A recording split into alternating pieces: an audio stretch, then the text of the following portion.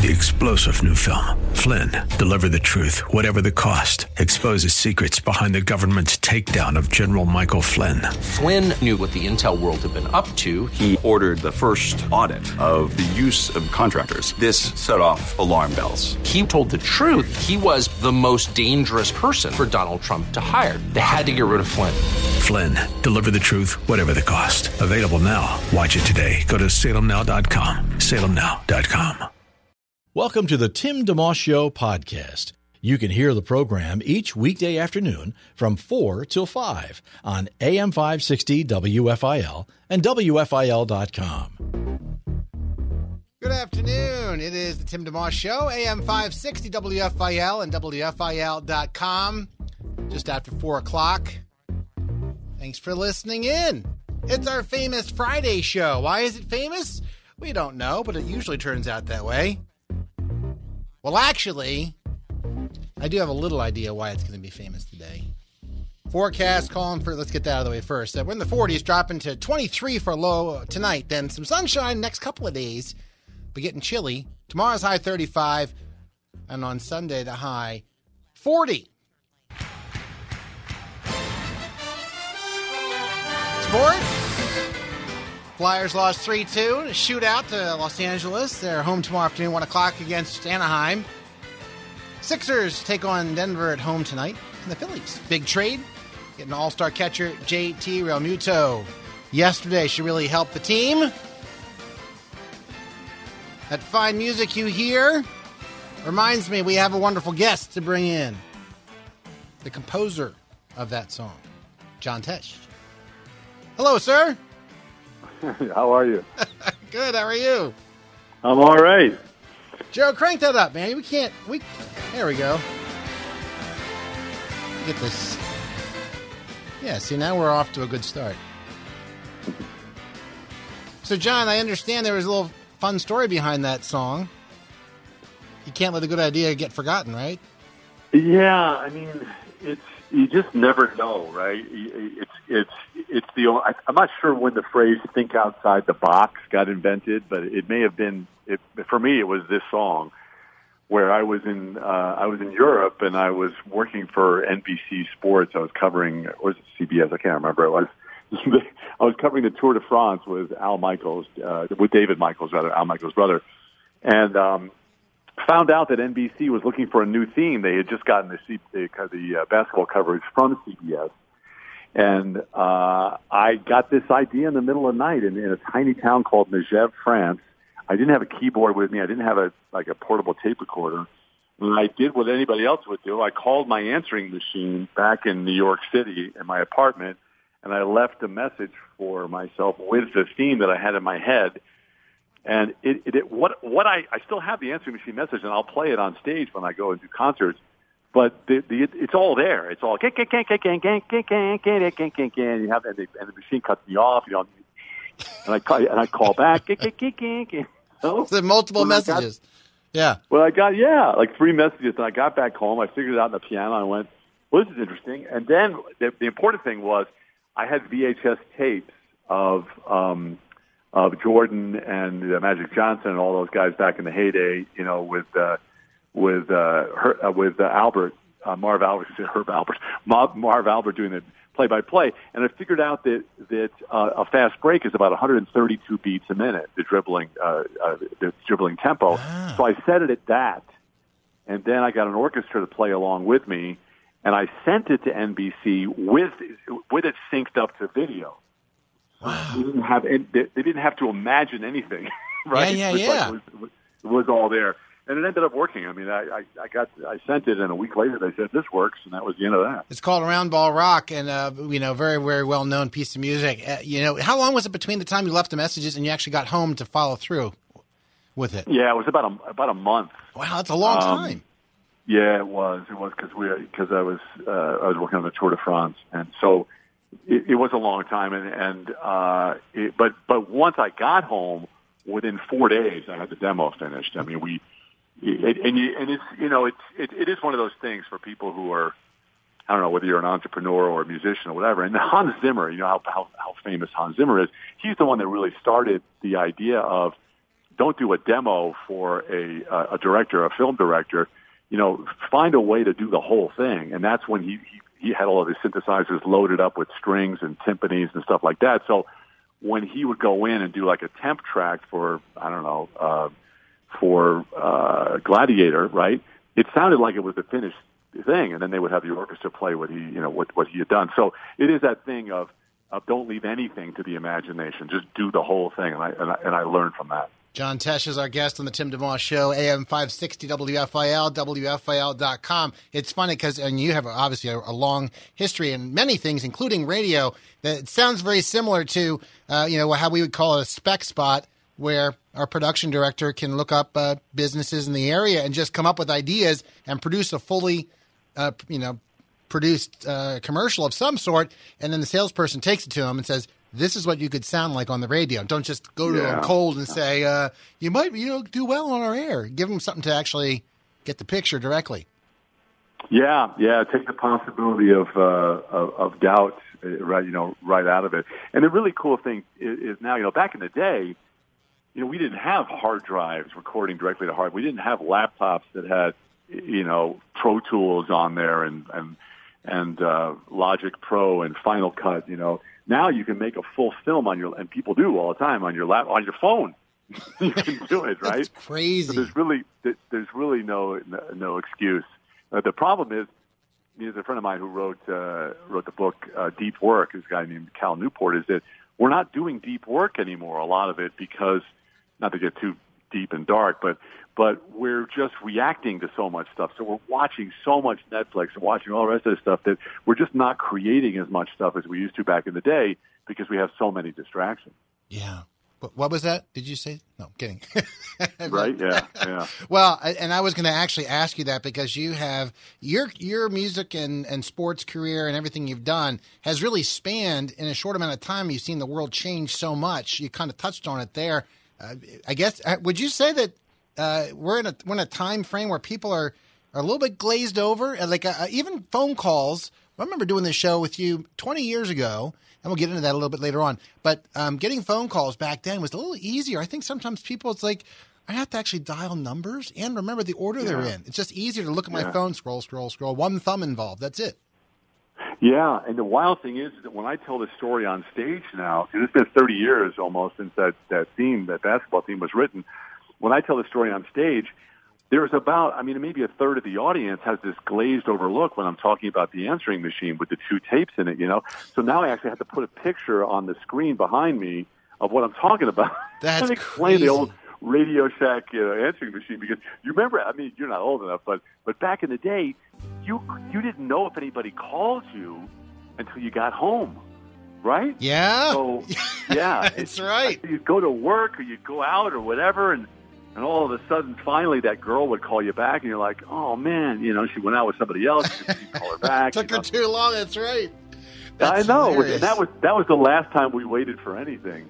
But I really had to adjust my life because I'm surrounded by, I have two millennials that my kids. I have three grandkids now.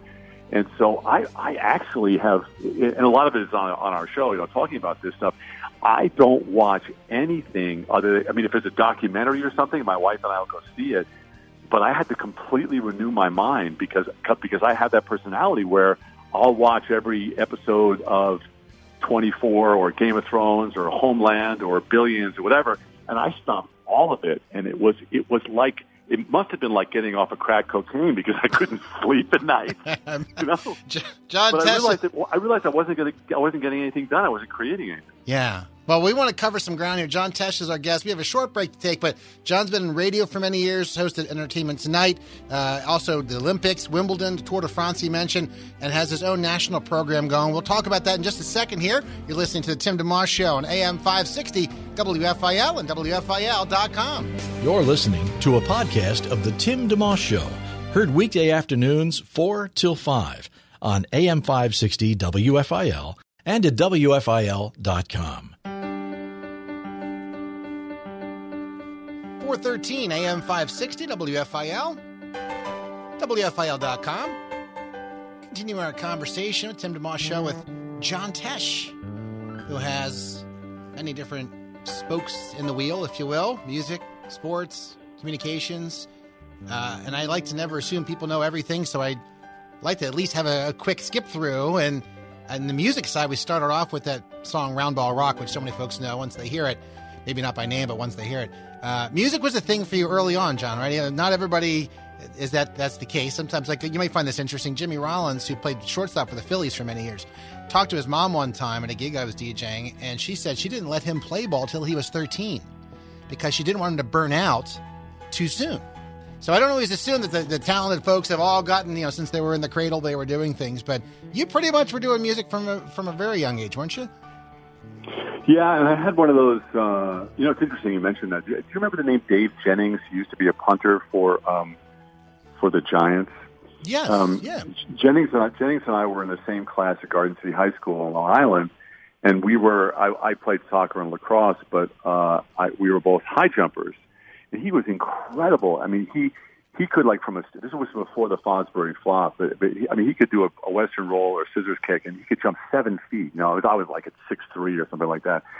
And so, so the football team tried to get him, because when you get your leg that high, they can teach you how to punch, right? Yeah. And his parents wouldn't let him. They would not let him play football. And this was back in 1969, 1970.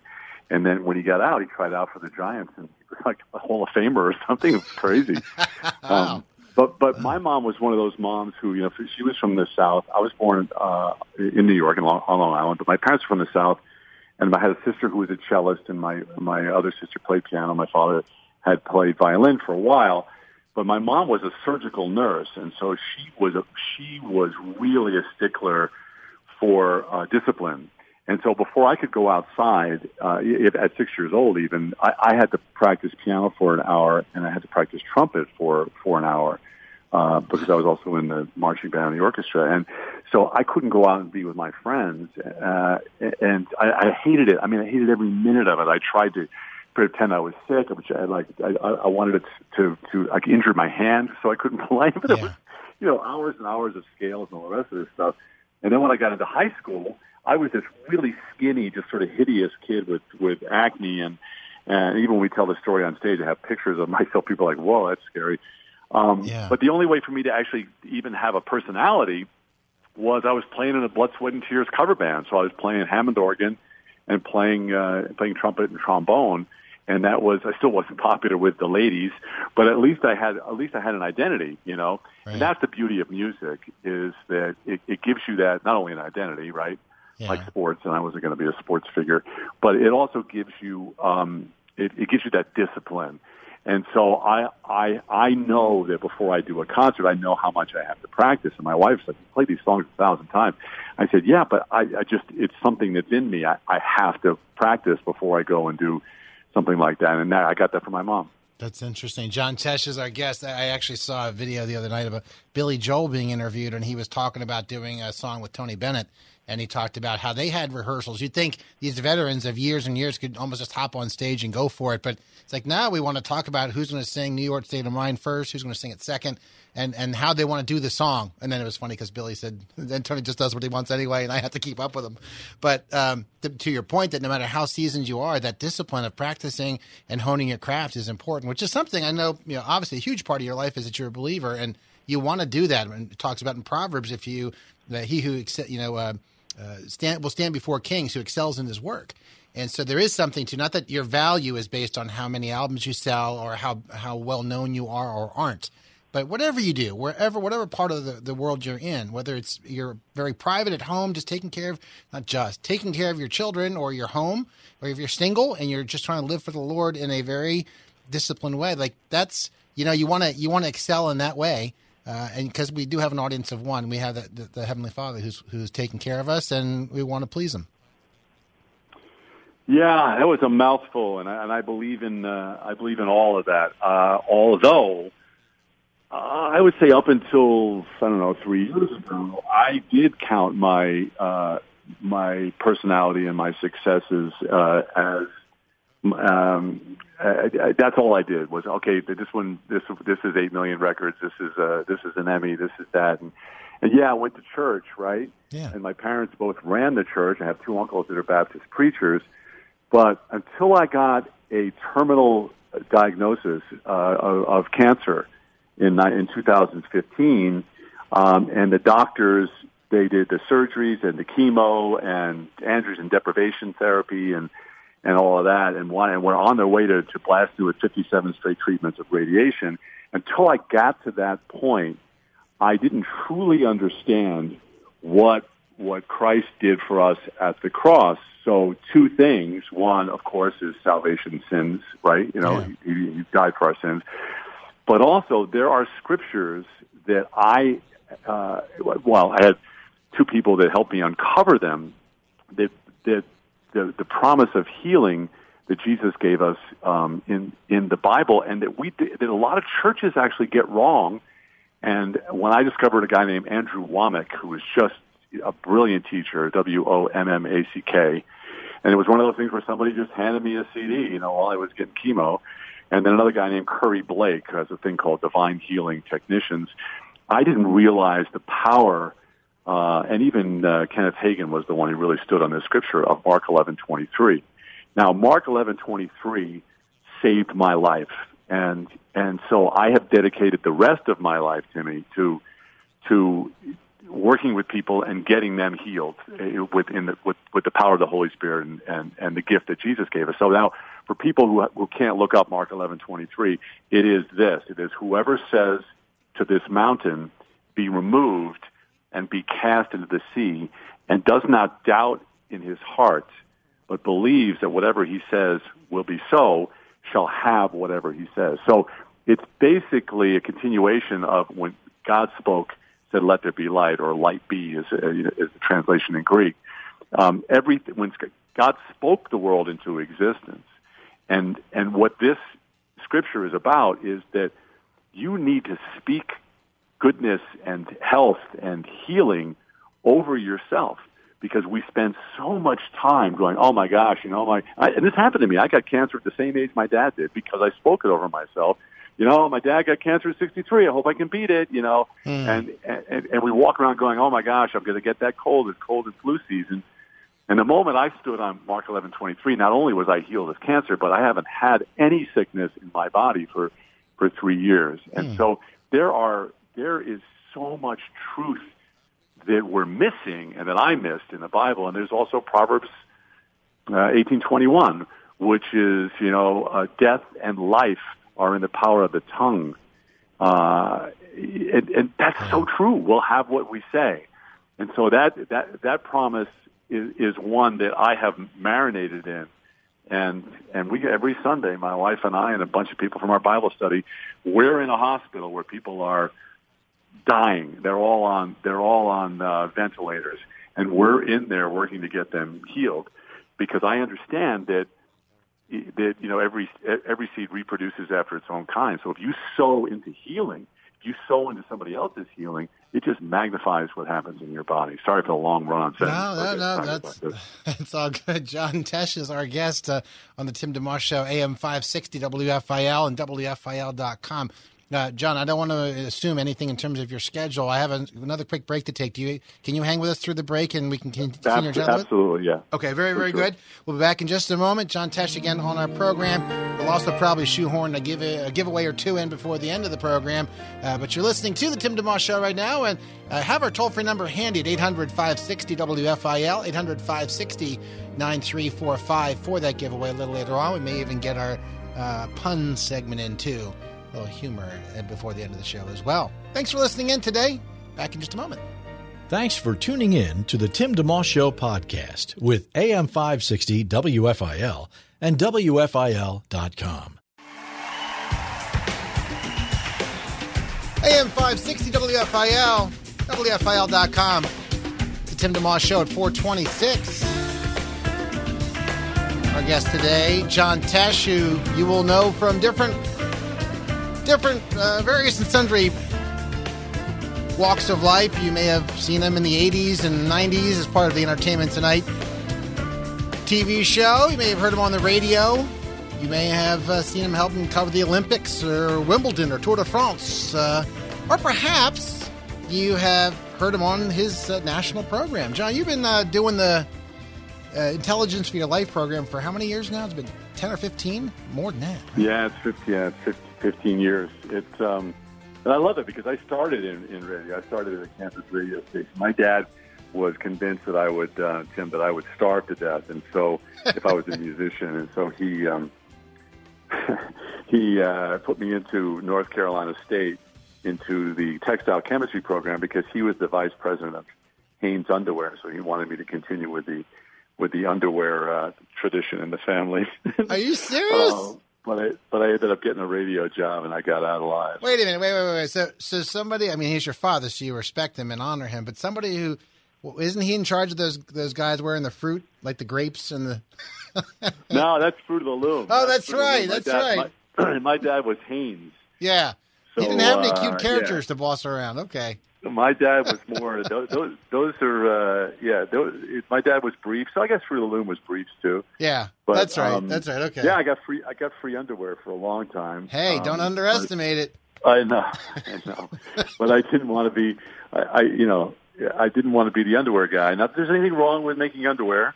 Right. But if you follow my me as a little kid, I was always like putting on theatrical things and shooting 8mm movies, and that's really what your thing is. Eventually your passion, your mission, your purpose, or whatever, it'll track you down. It might be, if you're not open to it, right? It might be when you're 85 or 90 years old. But I was really blessed, and I ended up taking a chance. And even though I was in the media business for a long time, radio and television, I was still able to pursue my first love, which was music. It's really funny. You mentioned Billy Joel and how hard he worked, putting together shows. I was in a rival band of Billy, with Billy. I mean, I wasn't in the band with him. I was in a band called The Best of Both Worlds. A couple of bands broke up and formed that band. And then Billy was in the Hassles. That was his first band. Really? And so if Billy wasn't much of a rivalry. If Billy didn't want to do a gig, we got it. But he, but he was. I mean, he literally was like the Beatles. I mean, the reason the Beatles were so successful is that before you even knew who they were, they had played thousands of concerts all over the world, right, in bars, and that was Billy. Is that they just by the time Piano Man or Cold Spring Harbor came out, that guy had done literally 2,000-3,000 concerts, so he was ready. Yeah. John Tesh is our guest. Intelligence for Your Life. What's the thrust behind that? Just so folks are aware, and they can search for it online, and we're easiest to locate it. But what's your hope for that program, and how has it changed over the 15 years or so you've been doing it? Well, first of all, sadly, it's the most expensive program on radio, other than maybe the Rush Limbaugh show or something. But it's because we have 10 researchers, and it's the 3 ways to find your purpose in life, the 2 ways to be a better parent or grandparent, the 5 ways to shrink your waistline.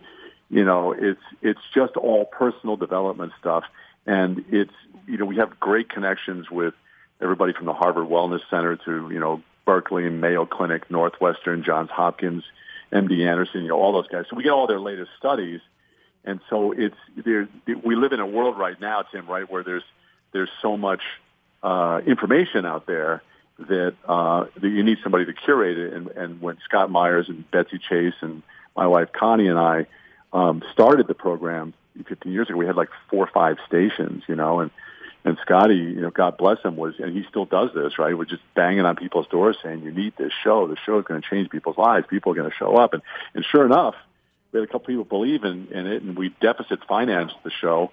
Didn't make any money for 5 years, and now we reach, I guess it's 11 million people a week or something like that. Not that I'm counting. Yeah.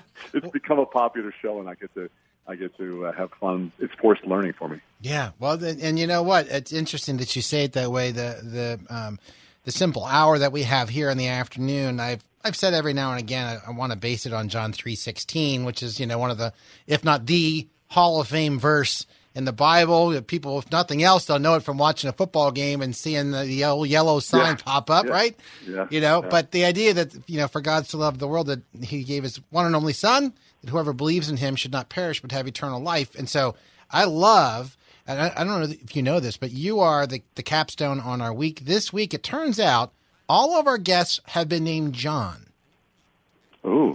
So Monday was John D'Antonio, who runs one of the top catering outfits in the city, and he had an incredible story, testimony, including he was involved in drugs and all kinds of things. Very down-to-earth guy. Reggie White gave him a tract when he was in a pit stop in Tennessee as part of him getting saved when he was about 3 years old. On Tuesday, we had John Smoltz, the Hall of Fame baseball pitcher. Wednesday was John Butterworth, who's done traffic for 40 years in this market. An amazing guy. And yesterday, we had two Johns. John Brazier, who's director of fun and games for the Phillies, and we were talking about the signing they were going to make and the promotions. And John Vanderkruk, who is my brother-in-law, who runs this big plantation and nursery up in near Toronto. And they ship worldwide roses and shrubs and trees and everything. And then now John Tesh. And so I was telling my wife last night, look at these Johns. Each of them and John 3:16 is the verse, but just look at these Johns. And God's done different things in their lives and used them in different ways. And then, and they're all in a different place in terms of their walk with God. But they kind of just was proving the point, God made us and we had that opportunity to embrace him or not embrace him. And as you were sharing, a little earlier, growing up around it, in and around it, but really coming to a deeper understanding in recent years since the cancer diagnosis. So anyhow, I just wanted to share that with you because it's kind of part of the program here is to try to help people. And one reason I like the idea of your show and what you do is because there are different ways to help people. I know that you, over the years, do try to pick and choose your spots where you can share the gospel. Sometimes you're just helping somebody by giving them some good info. And so that's pretty cool about your program. Thank you. Excuse me. Thank you. Scotty Myers will tell you that my latest training in the last 6 months is in healing. Yeah. And so the best way, if you want to get somebody saved, if you want to share the gospel with somebody, figure out a way to get them healed. And when they're on the other side of healing, you won't have to say anything to them. You can bring them Romans 10:9, but they'll find it themselves if you're able to get them healed. And so that's really where I am right now. I mean, I've dedicated. I have T-shirts.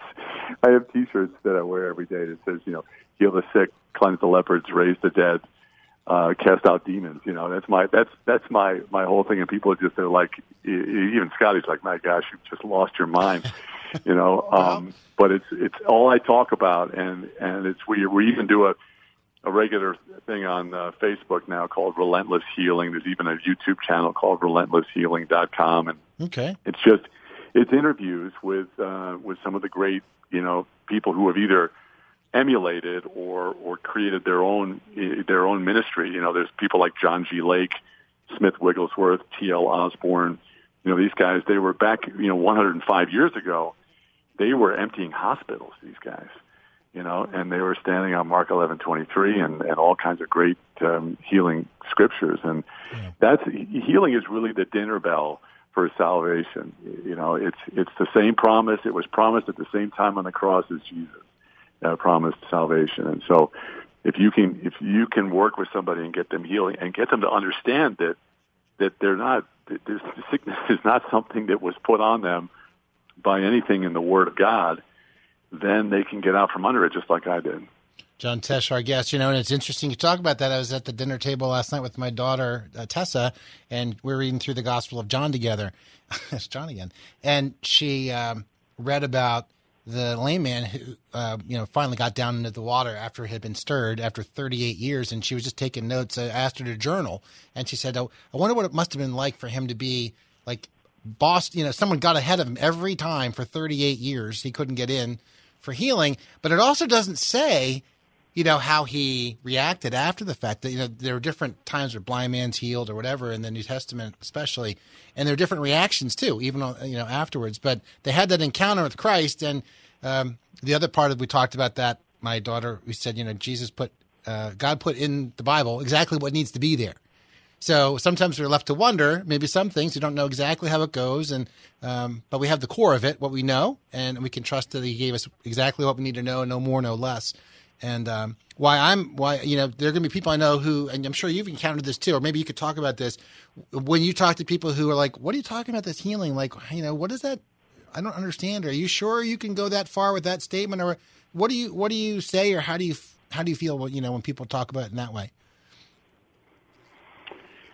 It's really interesting how many people won't talk like that. I mean, part of that. I mean, this is a longer conversation, but yeah. in order to actually fully embrace what, and we have to be careful, right? Because there's an old covenant and a new covenant, and if you start trying to mix the law that was in the old covenant with the promise that's in the new covenant, you can get yourself in a lot of trouble. As long as you're reading what the prophets are saying about what Jesus was going to do for us, you're pretty much fine. Yeah. But I'm a big believer in. I mentioned it earlier about not watching as much stuff as I was before, but you can't get to the place that you need to be to help people get healed if you don't renew your mind.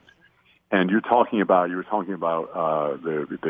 Katinas and how nice they are and how nice a lot of Christians are, which is incredible. Yeah.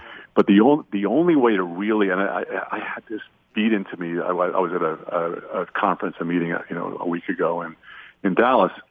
The only way to really get to the place where you can put flesh on Jesus yourself, and you're commanded to do that, right? Because where is it? 14:12. It's I can't remember. It's John 14:12. Is that where it is? Anyway, it's we will do greater. We will do greater works than Jesus. Yeah. It's right there in the Bible. Is we have to get to a place of compassion, and when I say compassion, I have friends in my Bible study where you can't walk into a store with these people. You can't walk down the street with these people where they won't stop somebody and say, "Let me pray for you." And before the person can even say anything, they're holding their hands and the person's crying, and this guy, my friend Jeremiah, is praying for them, praying for their healing and praying for whatever strife they're going through. Sure. So if we can get to that place of compassion, and it's not easy to get there, and not for me anyway. I'm just sort of like, hey, what's in it for me, Yeah. But once you get to compassion, it's it all lines up. It all really lines up. Well, and there is a lot there, John, one of the things also, just being on the program here, I know there are going to be times where there may be people who call in, and they're going to come from different perspectives. And so I think at the end of the day, I know that, the central message of the gospel and, how I put it, non-negotiables and negotiables. I've had people where we talk about certain things. Like if someone says Jesus is not God, I'm like, okay, well, you don't have to believe that. I would respectfully disagree that Jesus is God. I wouldn't shift off of that just to make somebody happy. And so there will probably be times where certain things that we talk about, and it could be some people who, and you grew up in maybe in I don't know how you grew up in these things, but there'll be people who are certain parts of the faith they're not quite as sure about. Healing might be one of them, or even certain things like the Sabbath, or basic command. Do you work on the Sabbath or not? And there are different. Like Eric Liddell, right, from the Chariots of Fire, and he took it very seriously, and God honored that. So anyway, all that to say, I think that it's wise as we listen to each other that we remember God's bigger than all of these things, and at times. We can learn from each other, and God's going to keep working on us to keep honing what we think. And if we need to learn more or grow more, whether it's someone who's listening and is not sure about healing, or whether it's somebody who knows a lot about healing, or in your case, maybe we keep trusting that God will keep teaching us and helping us learn. Because what I hope that tomorrow I'll be a little further along than I was today, and you know what I mean? Yeah. Yeah, I do. But just remember this: Jesus never debated anybody. Not even Satan. He just said, "It is written." Yeah. And so, if you get to the place where, if it's not Bible, then you don't believe it, then you're settled. You're settled. You're healed. You're saved. But when you get on the air or wherever you're going to go, or on a political show, whatever. You start debating creation. You start debating. Okay, it's great. There are people who are amazing. My friend Frank Turek debates atheists in colleges, right? And he's got those chops. He can do that. I don't have time for that. There are too many people who are sick. And I stand on, what you keep mentioning John, John 14:12, whoever believes in me, the works that I do, he will do also, because I'm going to the Father. That's Jesus saying that you are going to do greater works than he did, right? I mean, he's not just talking to the apostles. Whosoever, you're a whosoever.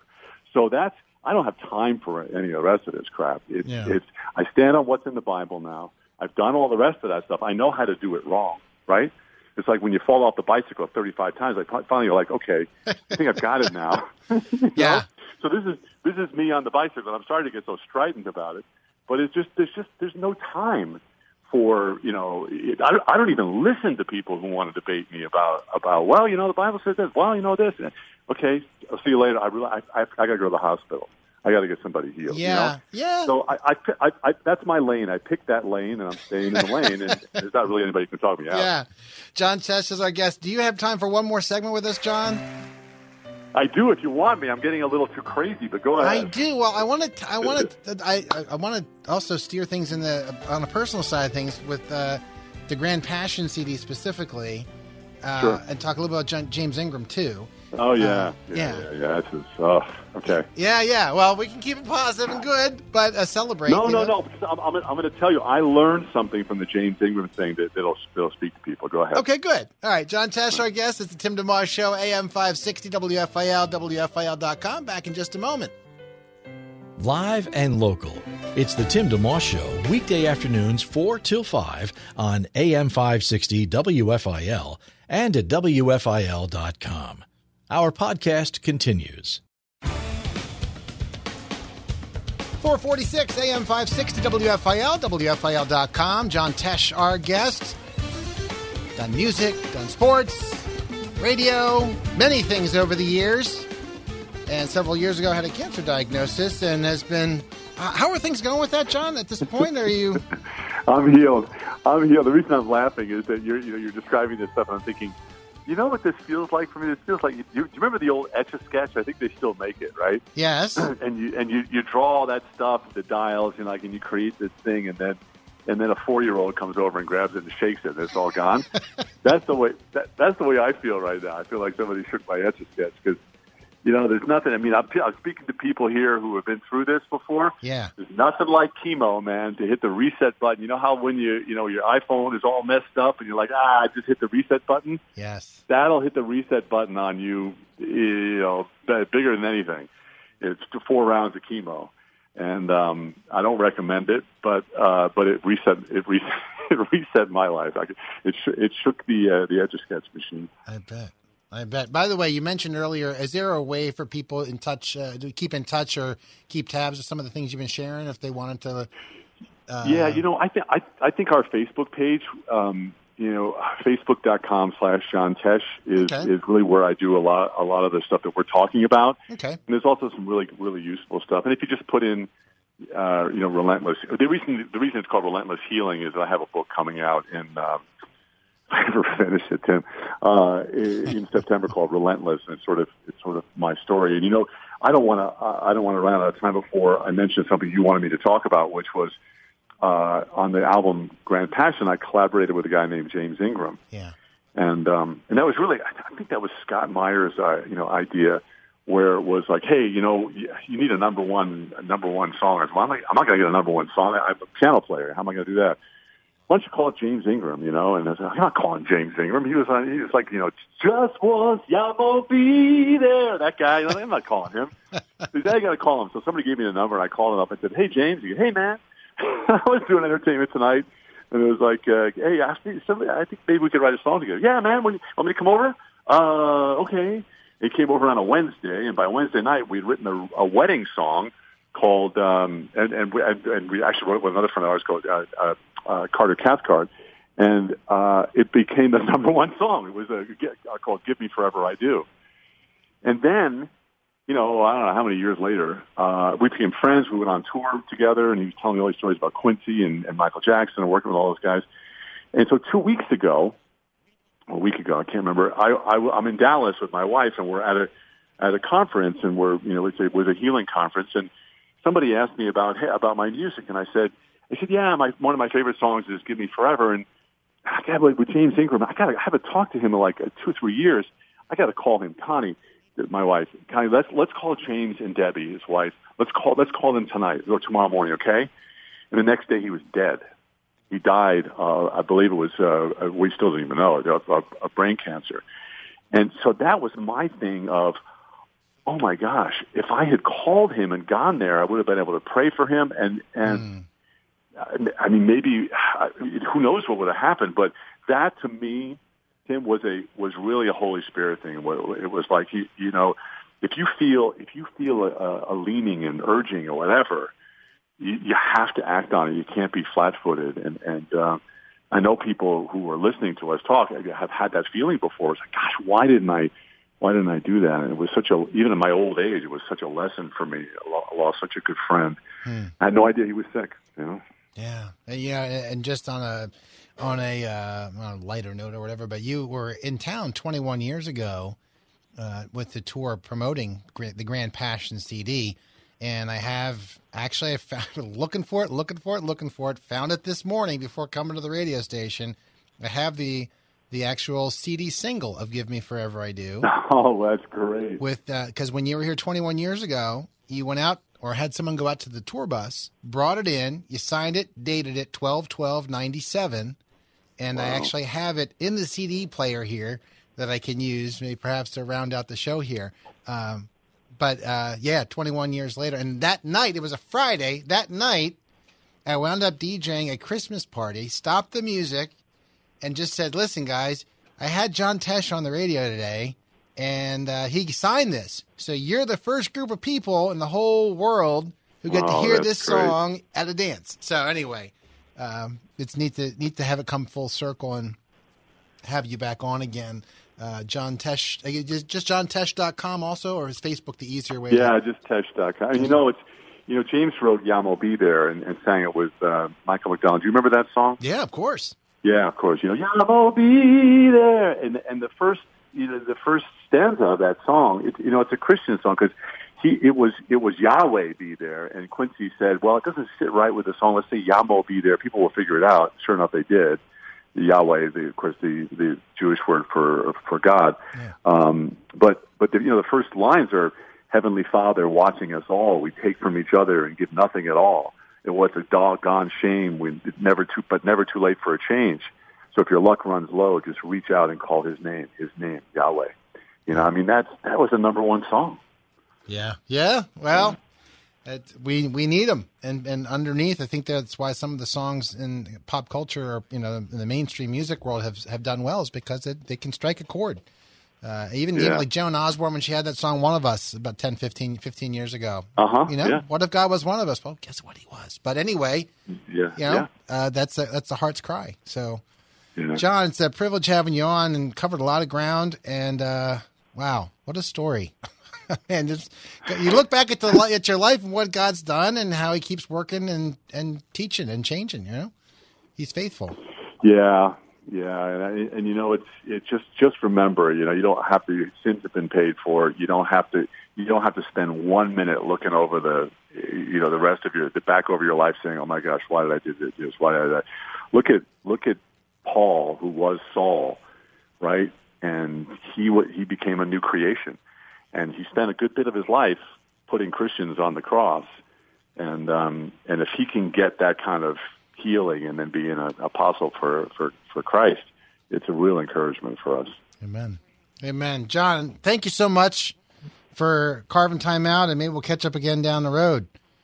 I'd love it. Thanks for the time. Absolutely. We're going to take our final break here. John Tesh, our guest, will wrap up and just a couple final closing thoughts, and then turn things over to Alistair Begg at 5 o'clock. Back in just a moment. The Tim DeMoss Show, AM 560, WFIL, and WFIL.com.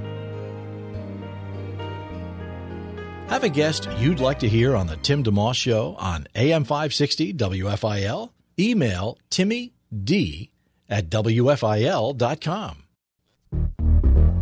457 AM 560 WFIL, WFIL.com. Wanted to give away a gift card to Wawa or Dunkin' Donuts, $5.60. Pick up the cost of your coffee or snack or whatever. Just a little thank you for listening. 800-560 WFIL right now, 800-560-9345. If you'd like to win one, courtesy of Bryner Chevrolet over in Jenkintown. Give me a quick call, and I'll be glad to hook you up with that. The John Tesh CD, Grand Passion, was a CD I was talking about before the break there, and we used to, just on a personal note, put the kids to bed with the boys, Timmy and Toby, when they were very little, and I have the CD from back then. It's all scratchy, and it actually has a little going on it, but I wanted to play a little piece of that just as we wrap up the show. This song on a personal note has a lot of meaning to me. It's just an instrumental from his Grand Passion CD.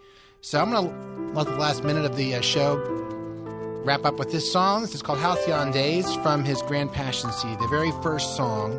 When this CD was in and this music was playing, it meant the kids were in bed and we were closing the door. I leave you with that. Have a great weekend, everyone.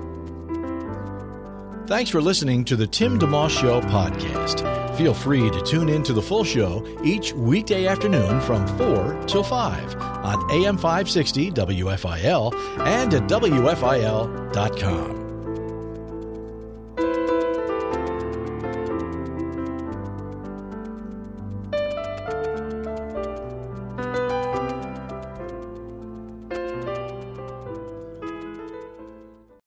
Three-star General Michael J. Flynn, head of the Pentagon Intelligence Agency, knew all the government's dirty secrets. He was one of the most respected generals in the military. Flynn knew what the intel world had been up to. He understood its funding. He ordered the first audit of the use of contractors. This set off alarm bells. The explosive new documentary, Flynn, Deliver the Truth, Whatever the Cost, uncovers the facts behind this scandal. Flynn told the truth. He was the most dangerous person for Donald Trump to hire. I find out the worst enemy that I'm going to face in my life is right here in America. They took my assessment and they wanted me to change it. And I was like, I'm not changing it. They had to get rid of Flynn. With in-depth interviews, archival footage, and never-before-seen personal records of the man behind the headlines. I just felt like I was drowning. Flynn, Deliver the Truth, Whatever the Cost. Available now. Watch it today. Go to salemnow.com. salemnow.com.